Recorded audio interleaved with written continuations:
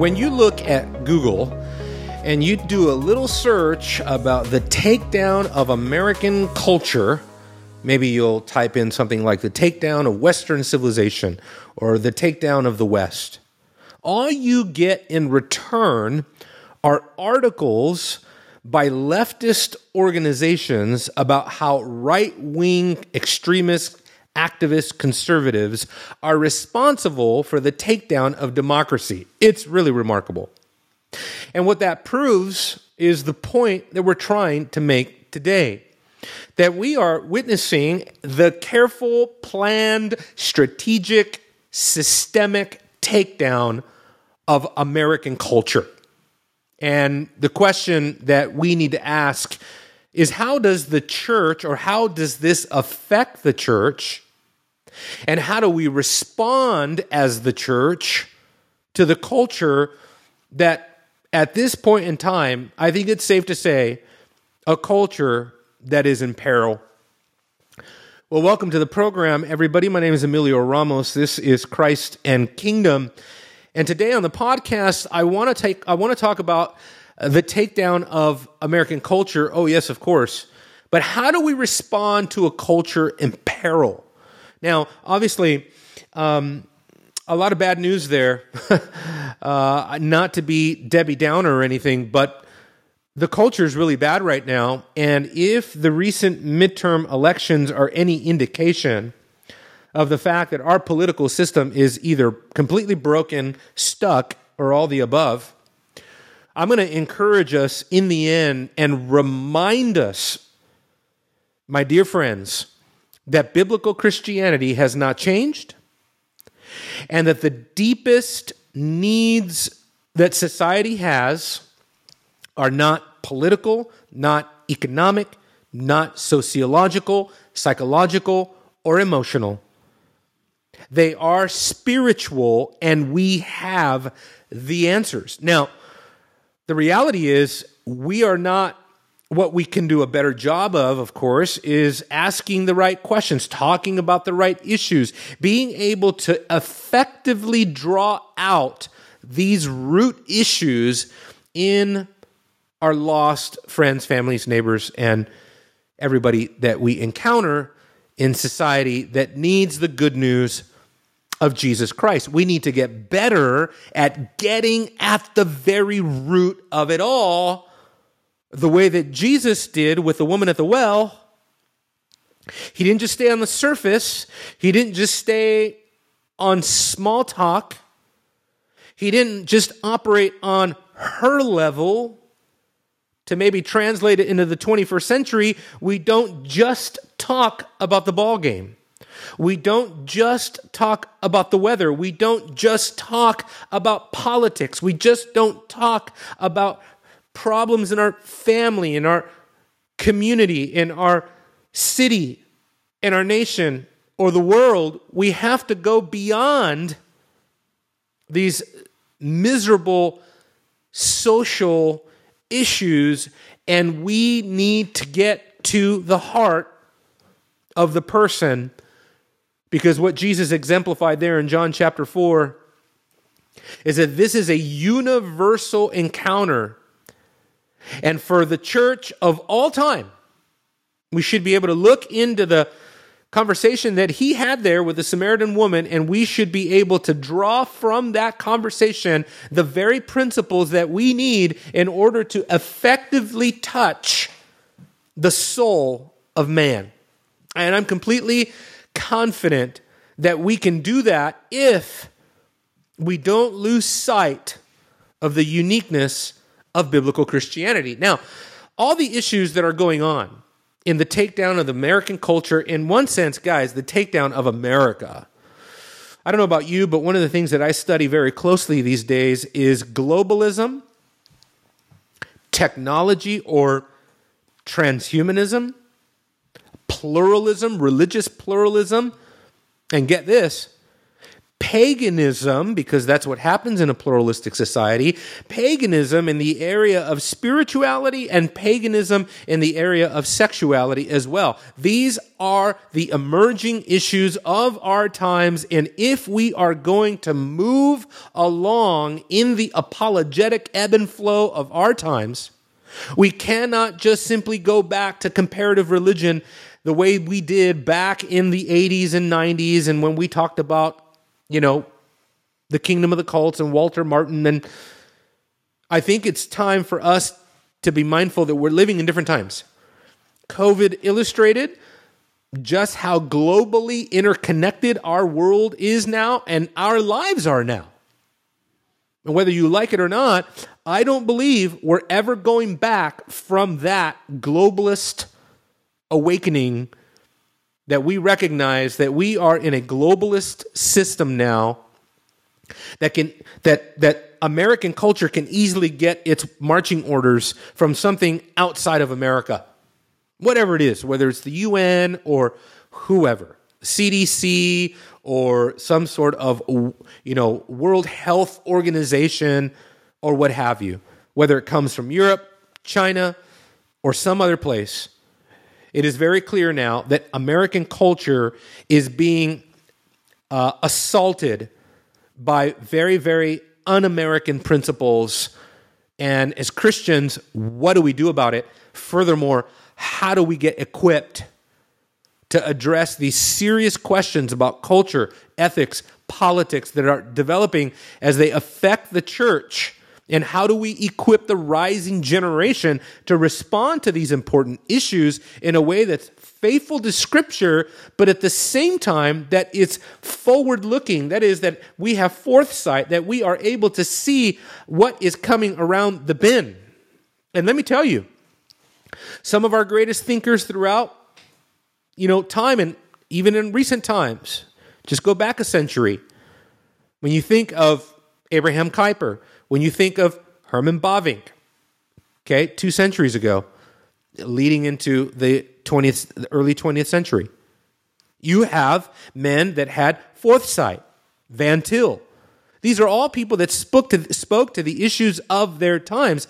And then when you look at the Francis Schaeffers of the world, and then when you looked at the Carl F. Henrys of the world, the David Wells of the world, which David Wells, of course, is much more sensitive to what is going on inside of the church as the culture affects the church and transforms the church into something much more consumer-driven, market-driven, and seeker-sensitive.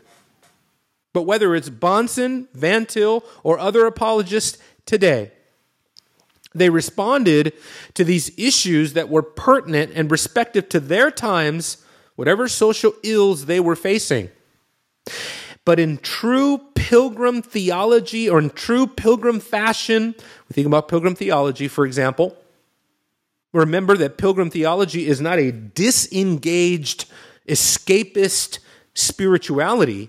If anything, it is a fully engaged, fully aware, completely cognizant of the problems that are going on with a world that is headed towards the very wrath of God.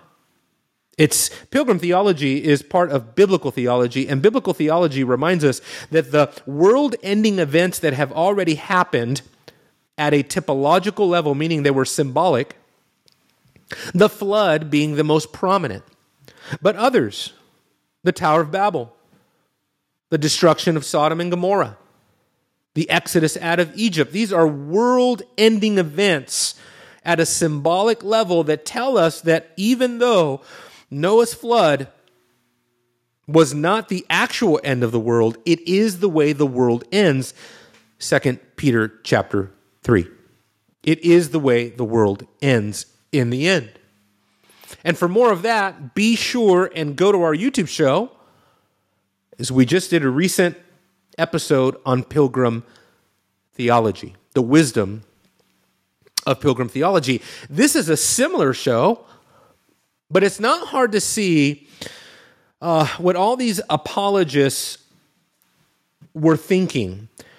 that there are influences to American culture that need to be responded to, or for some of them, European culture, that need to be responded to. But in the West, it's not difficult to see that, in fact, our culture is under absolute systemic attack. Idolizing immorality, glorifying immorality at every turn, turning the culture excessively queer. Matter of fact, recently saw a video of a woman who was part of the executive of Disney, and she is programming Disney shows and cartoons and everything having to do with children's programming for Disney, and she was caught on tape saying, "I was just putting queerness everywhere." In other words, big corporations like Disney are systematically injecting homosexual ethics into not just the culture, but very strategically into the children's minds, thereby destroying the family, sexualizing children. And on top of that, we can see other global issues at work, tanking the economy. The issues are so radical, but in our culture today, contrary to other cultures, in American culture today, we have swallowed hook, line, and sinker the philosophy not only of a sexual revolution, but a philosophy of total sexual deterioration, objectifying women, emasculating men, softening the military, integrating us into an ever more sexual libertarian philosophy. And what about technology? When you think about what's going on in technology, now the name of the game is an ever more intrusive technology into the world and into the church, because we're part of this world, where society, like it or not, is being surrounded by what I call this beautiful crystal prison, right? Where we're all surrounded by these glowing screens. I call it the 7-inch oracle, glass oracle, crystal oracle that we hold in our hands. But the technology is becoming ever more intrusive. Have you noticed? Have you noticed the commercials? Everything now is smart, quote unquote. And now there's smart rings like Aura. It's a ring that you wear on your finger, and it's like a Fitbit. It tracks everything about you. It can tell you your temperature. It can tell you how you're doing with your calories. It can tell you how many steps you've taken. It can tell you what your heart rate is. It's increasingly intruding upon our very humanity. And the things that are at work in this world, dear friends, is far worse than anything. It's far worse than our wildest dreams. We understand that. And we won't drag ourselves into the gutter, but to ask the question, what is really at work here? See, these things don't change. We can never get this fundamental point wrong. We can never shift the blame for the kind of culture that we're witnessing. We can never shift it to the surface level of things. Bad politics, bad politicians, bad media, bad policies, bad legislation. It's the spirit of the age. Let me say that again loud and clear. We are looking at the spirit of the age. We are looking at exactly what the Bible says in terms of a world that is under demonic sway. And I think for evangelicals and even for Reformed churches and Reformed brethren, we need to be careful that we don't get so creative in our approach to culture that we get so creative, for example, that we begin to transform the issues that are really at hand, and that we undergo some sort of assimilation into the same talking points that we hear coming from the news, the media, whatever it may be, cannot dictate to the church what is really truly fundamental, what is really behind the dam. See, if we start taking on worldly talking points to address the issues that are going on, LGBTQ, CRT, socialism, Marxism, communism, whatever, what we're going to end up doing, guys, is plugging the dam and the cracks and the dam one hole at a time while 10 other cracks develop all around us. See, behind the dam is nothing less than exactly what Scripture has taught us. It is an antichrist spirit, a course, Paul says, Ephesians chapter 2, a cultural influence, a spiritual influence. 1 Corinthians, that's exactly what we find in 1 Corinthians, is that it is the natural man. He has a spiritual problem. There's a philosophical problem. There's a religious problem. So that what we're looking at ultimately is that paganism is in the air because this spirit has taken captive the fallen minds of men and women in Adam. See, this is the way to think about these issues in a gospel-centered way. If we don't think about these issues along an explicitly biblical gospel-centered way, we will think about these issues along political rationalistic ways. And we can't get confused about that. If we do, the gospel will cease to be the sole remedy for man's problems. I love the way that Van Til begins the defense of the faith, saying that man is all wrong with God. Not just wrong with politics, not just wrong with ethics, not just wrong with his domestic life, not just wrong with his emotional, psychological makeup. Those things have temporal answers. You can affect those things through therapy, through medicine, through psychology, through science, through technology. But when man's fundamental problem is spiritual, there is only one thing that can answer to that problem, and it's the gospel. It's not enough to be a cultural influencer today. It's not enough to be an artistic creator from a Christian perspective. That is not enough. We need the good news of the curse-bearing cross. And we need to remind people of the bad news of the sin-hating wrath of a holy God. Remarkable. There is a book by David Wells that I have referred to time and again. It's called God in the Whirlwind. And remarkably, that's exactly where David Wells ends up. After he goes on about what is wrong with the church and how the church is becoming increasingly worldly, increasingly carnal, and increasingly infiltrated by worldly wisdom, worldly thinking, what is David Wells' response? The holy love of God displayed in the gospel. And I want to echo that sentiment here today to say that we don't just need more cultural political influence. We need a foreign message, unique and transcendent, rooted in supernatural revelation, unique to the claims of the Christian faith.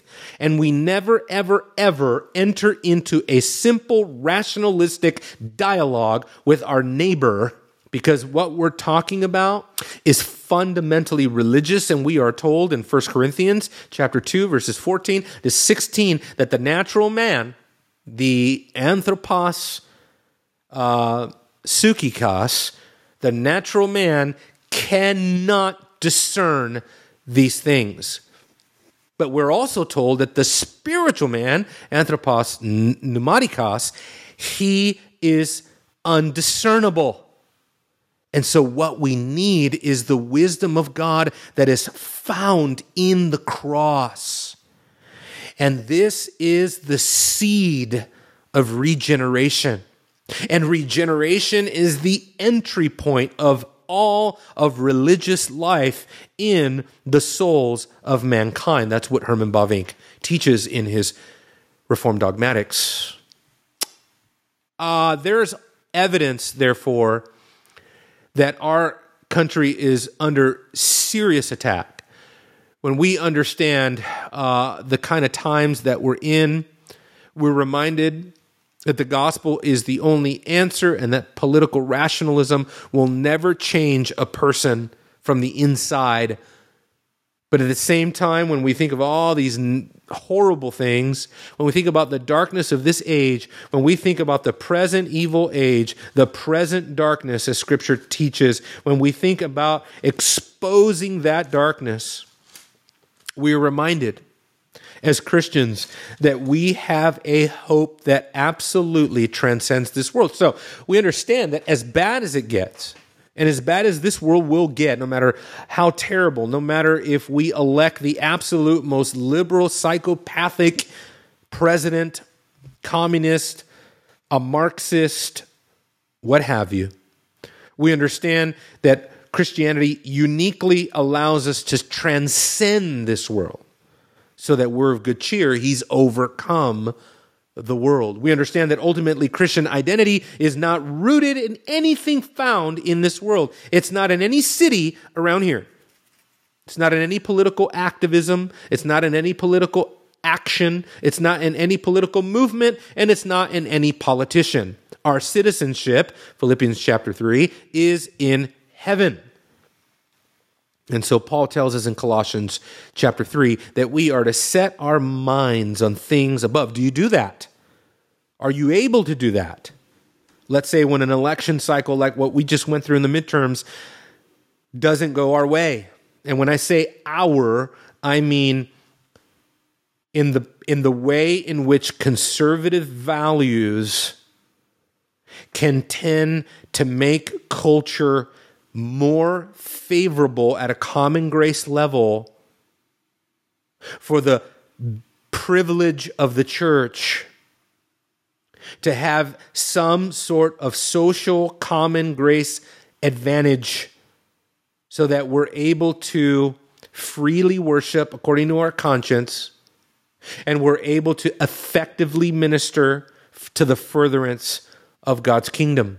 When that happens, we understand that the city will flourish and we will flourish with it to some degree.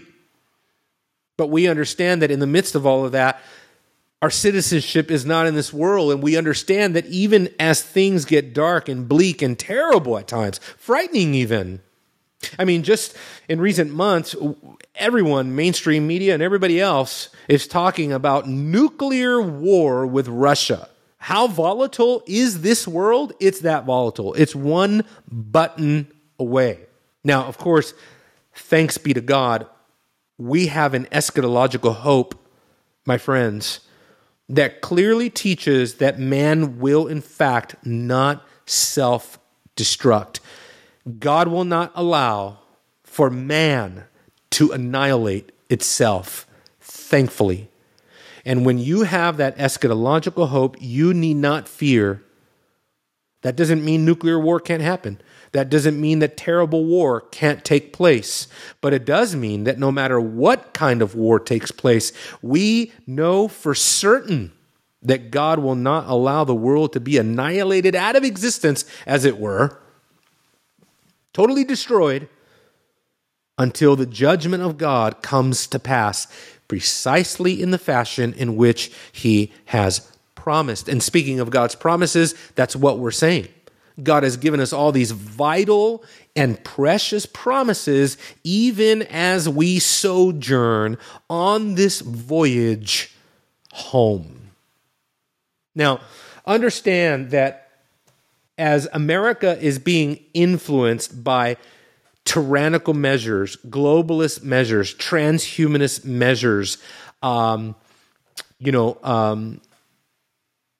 immoral, pagan, sexual type of idolatrous ethics, philosophy, morality, what have you, it should be a comfort to us to know that the church has always experienced pagan times.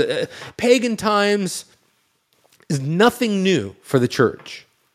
From the very beginning, the church grew in the midst of a pagan empire. In 1 Thessalonians, we're reminded that in Thessalonica, the Gentiles had turned from their idols, 1 Thessalonians chapter 1, and they had turned from idolatry to serve the living and true God. The early church was surrounded by paganism.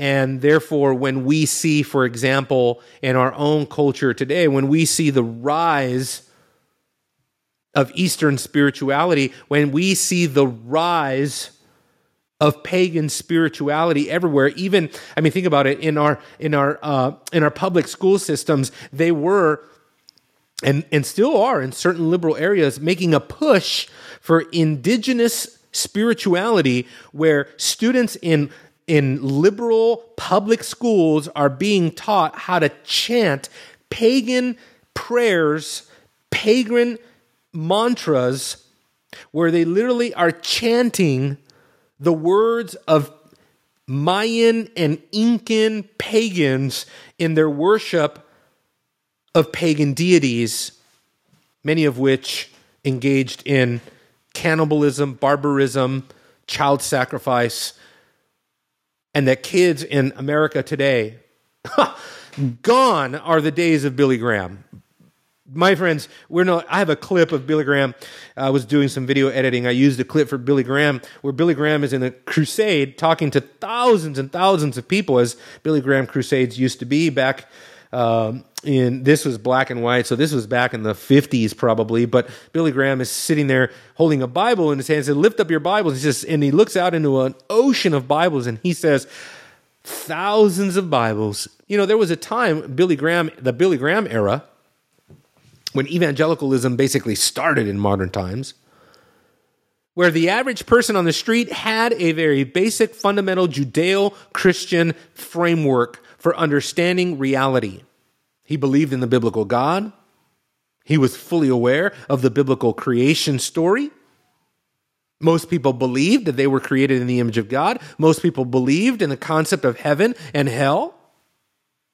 But today, I tell you what, you go up to the average person, you go to the average student in a college campus, a university campus across America, I can tell you right now, the default position of the vast majority of students is no longer anything even remotely close to biblical Christianity. How about that? That is the byproduct of a country that has gone now through several generations of utter idolatrous influence, pagan influence, Eastern ways of thinking, and we're reaping the whirlwind of a sexual revolution that turned into a homosexual revolution that has turned into complete and total sexual anarchy, and we're descending down the path of Romans 1. Idolatry may look like many things, and part of that is that you actually worship yourself. You don't need a rock, you don't need a stump, you don't need a little golden idol in your closet. Idolatry is anything other than the worship of the true and living God. And that's why the Apostle Paul puts it that way in 1 Thessalonians 1:9. Because anything else is a move away from the true and living God and a movement towards a false dead God, a mutable, deaf, dumb idol, even if that is faith in yourself. To prefer anything above the living God and His Word means that your allegiance is divided and misplaced. You can't serve both God and man. You can't serve two masters. You'll love the one and hate the other. Pagan times are nothing new for the church, and thankfully we have a robust response to paganism, and it is the doctrine of the transcendent creator. And from that transcendent creator, we have the doctrine both of the creator-creature relationship and the creator-creature distinction. And this is, listen guys, this is becoming the doctrine of our times. Not just because within Reformed circles and evangelical circles, we have an explosion of doctrine of God controversies, We have an explosion of Trinitarian controversies. We have an explosion of mutualism and correlativism, as Van Til used to put it. We have an explosion of hyper-relational theology where we're trying to bring God down. How about that? Whether it's in Christian theology or in the culture, the doctrine of the Creator is under constant attack. And the only response is the doctrine of the absolute, immutable, transcendent Creator, where people must understand themselves in light of the Creator God. We're witnessing a world that is at odds with its Maker. It's not making bad political choices. We're seeing a world that's hostile to God. We're not just seeing class warfare. We're witnessing a world that suppresses the truth of the living God. We're not just watching cancel culture. We're witnessing a world where the image of God is discarded. It's not just sexual libertarianism or feminism run amok. This is the difference between the symptom and the root. We go into a conversation about trans activism, and we talk about the dire effects of trans and reassignment surgeries that later kids will regret and things like that, when really none of those are the root issues.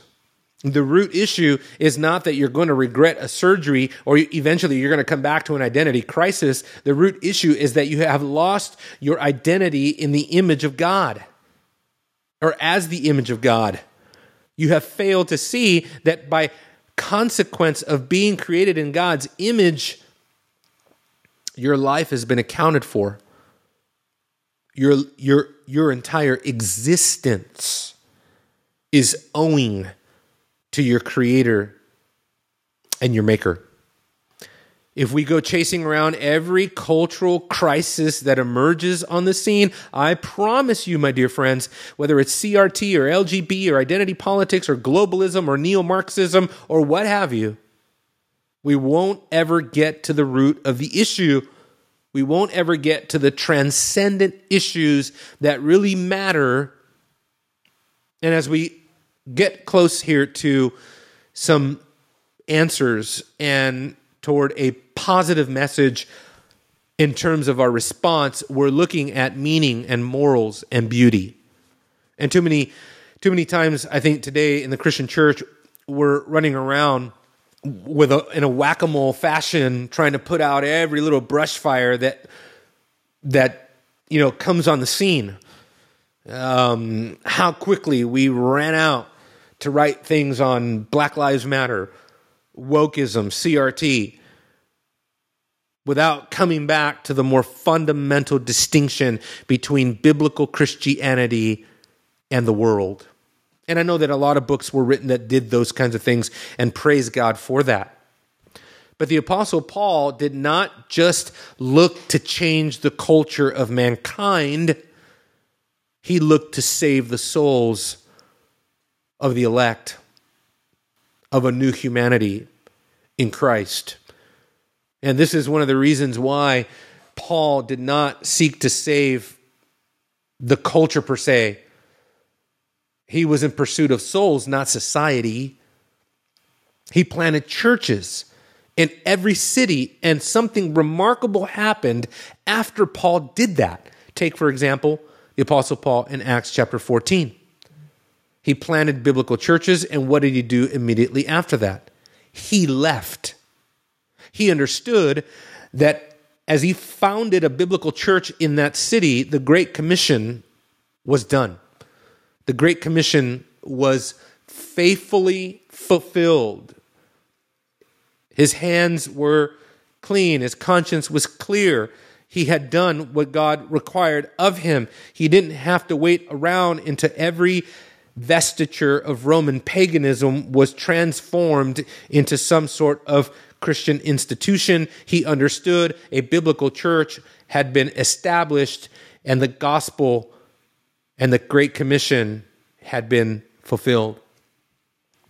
On a biblical church, once a biblical church is established in a city, there's really nothing left undone in terms of the Great Commission. And we can therefore be confident that as we engage in the evangelistic task of the church and establish historically orthodox biblical churches in every city, we have done what God requires. How easily we can get distracted from this all-consuming purpose. In the name of cultural infiltration, we fail to see that the gospel is actually countercultural. And what we need is not, therefore, just Christian art, Christian science. We need courage to declare that biblical Christianity is not just a superior form of established cultural norms. Christianity transcends cultural norms altogether. Christianity transcends the world altogether. Cultural reconstructionism, therefore, is a telic phenomenon. In other words, it asks the question of where things should go. It assumes a particular eschatology and it casts a particular vision for the future. But as we approach our culture today, our focus is not just cultural reconstruction, brothers and sisters, friends.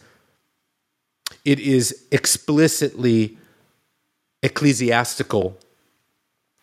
It is evangelistic, ecclesiastical. It is spiritual. It's religious. It's fundamentally an issue of worship, whether we're going to worship the true and living God or not. But what should be our focus? Well, maybe we can take our cue from a biblical text.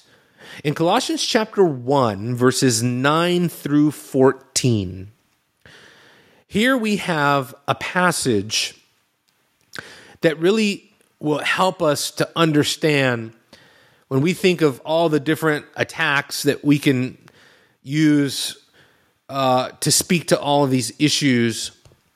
We should subordinate everything beneath the concept of the image of God, even as Paul does here. Colossians chapter 1, verses 9 to 14. Because to the image belongs the doctrine of the Creator.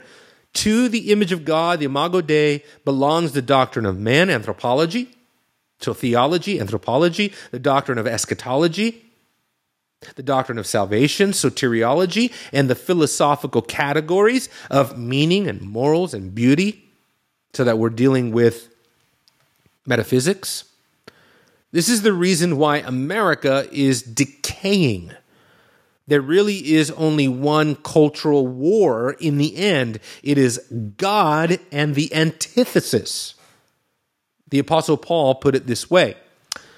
Let me just read this for us. Colossians chapter 1, verses 9 to 14. It says, "For this reason also, since the day we heard of it," namely their faith, "we have not ceased to pray for you, to ask that you may be filled with the knowledge of his will in all spiritual wisdom and understanding, so that you will walk in a manner worthy of the Lord, to be pleasing to him in all respects, bearing fruit in every good work and increasing in the knowledge of God, strengthened with all power according to his glorious might, for the attaining of all steadfastness and patience, joyously giving thanks to the Father who has qualified us to share in the inheritance of the saints in light." Keep reading. Verse 13. "He rescued us from the domain of darkness, and he transferred us to the kingdom of his beloved Son, in whom we have redemption, the forgiveness of sins." See, if you look at this passage, then what you recognize here is several things. Number one, what the world will simply never, ever embrace to show you the depth of the antithesis that's involved. The world will never accept this, being filled with all the knowledge of his will, in all spiritual wisdom and understanding, because wisdom, spiritual wisdom and understanding, the knowledge of his will, these are all rooted in divine revelation. This is the fundamental starting point that forges the antithesis. The world can never achieve what Paul envisions here, to be pleasing to him in all respects. And the world can never become what can only happen through the activity of the Holy Spirit in conversion, regeneration, so that we have an inheritance among the saints in light. In other words, in the sphere of salvation. And you know that, for example, because the antithesis to that is then quickly qualified from verse 12 right to verse 13.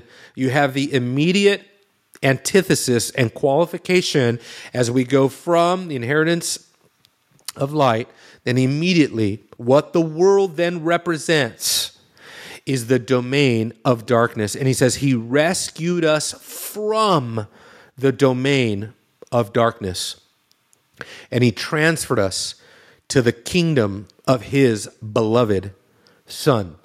That is how deep the antithesis is, and why it will always be that we need a message that will expose this antithesis and not try to rationally compromise the antithesis. Big difference. How do we do that? Well, let me just give you a very simple path forward, and this would be capitalizing on the image of God and how God has created us. Capitalizing on God's image, the doctrine of the Imago Dei, and how God has made us. You know, for too often, the image of God is a doctrine that we use, let's say, to fight abortion. And say, well, we're creating the image of God, therefore we shouldn't commit abortion. True. But much more than that. The doctrine of the image of God doesn't just mean we shouldn't abort babies, murder the unborn, but it means that we're created for eternity. See, the image of God is an eschatologically limiting concept. In other words, the image of God itself regulates what we know about eschatology, namely, and here I'm thinking, guys, if you need a passage of Scripture, I'm thinking of 1 Corinthians chapter 15, verses 42 all the way to verse 49, namely that we have borne the image of the earthly man, that's Adam. So we've borne the image of the earthly man, Adam, and Paul says, we will, future tense, eschatological tense, we will bear the image of the heavenly man, which is Christ. And of course, logically, flowing out of that idea, 1 Corinthians 15, verse 49, comes Paul's exposition of the resurrection. That it's through the resurrection that this image transformation will happen. We can say it this way, that through the resurrection, the image of God will come unto its designed, perfected state. It doesn't become something new. It doesn't become something else. You're still in the image of God. The image of God does not constitute a new humanity, meaning in the sense of a new humanness, where we become something other than human. No, it doesn't. We don't become a different species of something. We don't become a different kind of being. But we become humanity as God intended in its glorified, sinless, perfected state in the presence of the glory of God and in the face of Jesus Christ, his Son. And therefore, the image of God tells man, you are created for a reason that transcends the earthly plane, that transcends the temporal plane. And from the image of God, we get meaning and morals and beauty. From the image of God, we can learn what is appropriate versus what is obscene. From the image of God, we understand what is meaningful versus what is meaningless. From the image of God, we know what is moral versus what is immoral. And from the image of God, we understand what is eternal and transcendent, that we have been created for a transcendent reason and purpose, that the image of God allows us to have a fundamental place in God's world, in God's creation, beyond this life. And the image of God reminds us that we are moving from wilderness to paradise, from famine to fullness. God is the answer to the human soul, so that we are ultimately, according to the image of God, what we're being told is that man is created for God. The issues that are plaguing our world right now can only be met, we can only respond to those issues if and when a proper biblical cosmology of the image of God is heralded by the church, where we say a lot more than just, you were created in God's image, therefore you should be pro-life. Oh no, it's much more than that. We're created in God's image, therefore you should adopt a biblical cosmology from A to Z, creation to consummation. And therefore, even as we think of how dark things are and how dark things are getting, perhaps in the near future of American culture, we are getting ready to witness what a lot of people are theorizing, which is that we're getting ready to undergo a technological revolution in transhumanism. We're getting ready to undergo a pagan revolution in complete and total religious pluralism.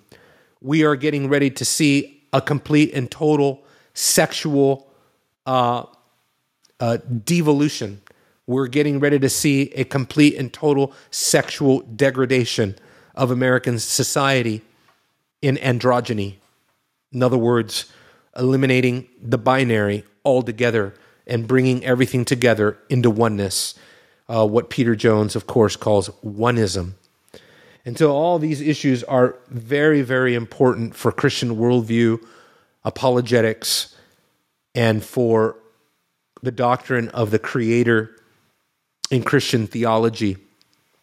And so much more to come on subjects such as this. I hope that was encouraging to you. Please be sure to check out our YouTube channel. We recently did a video on a similar subject, talking about the wisdom of pilgrim theology. Make sure and check that out. Until next time, tune in again for another episode of Christ and Kingdom. God bless you.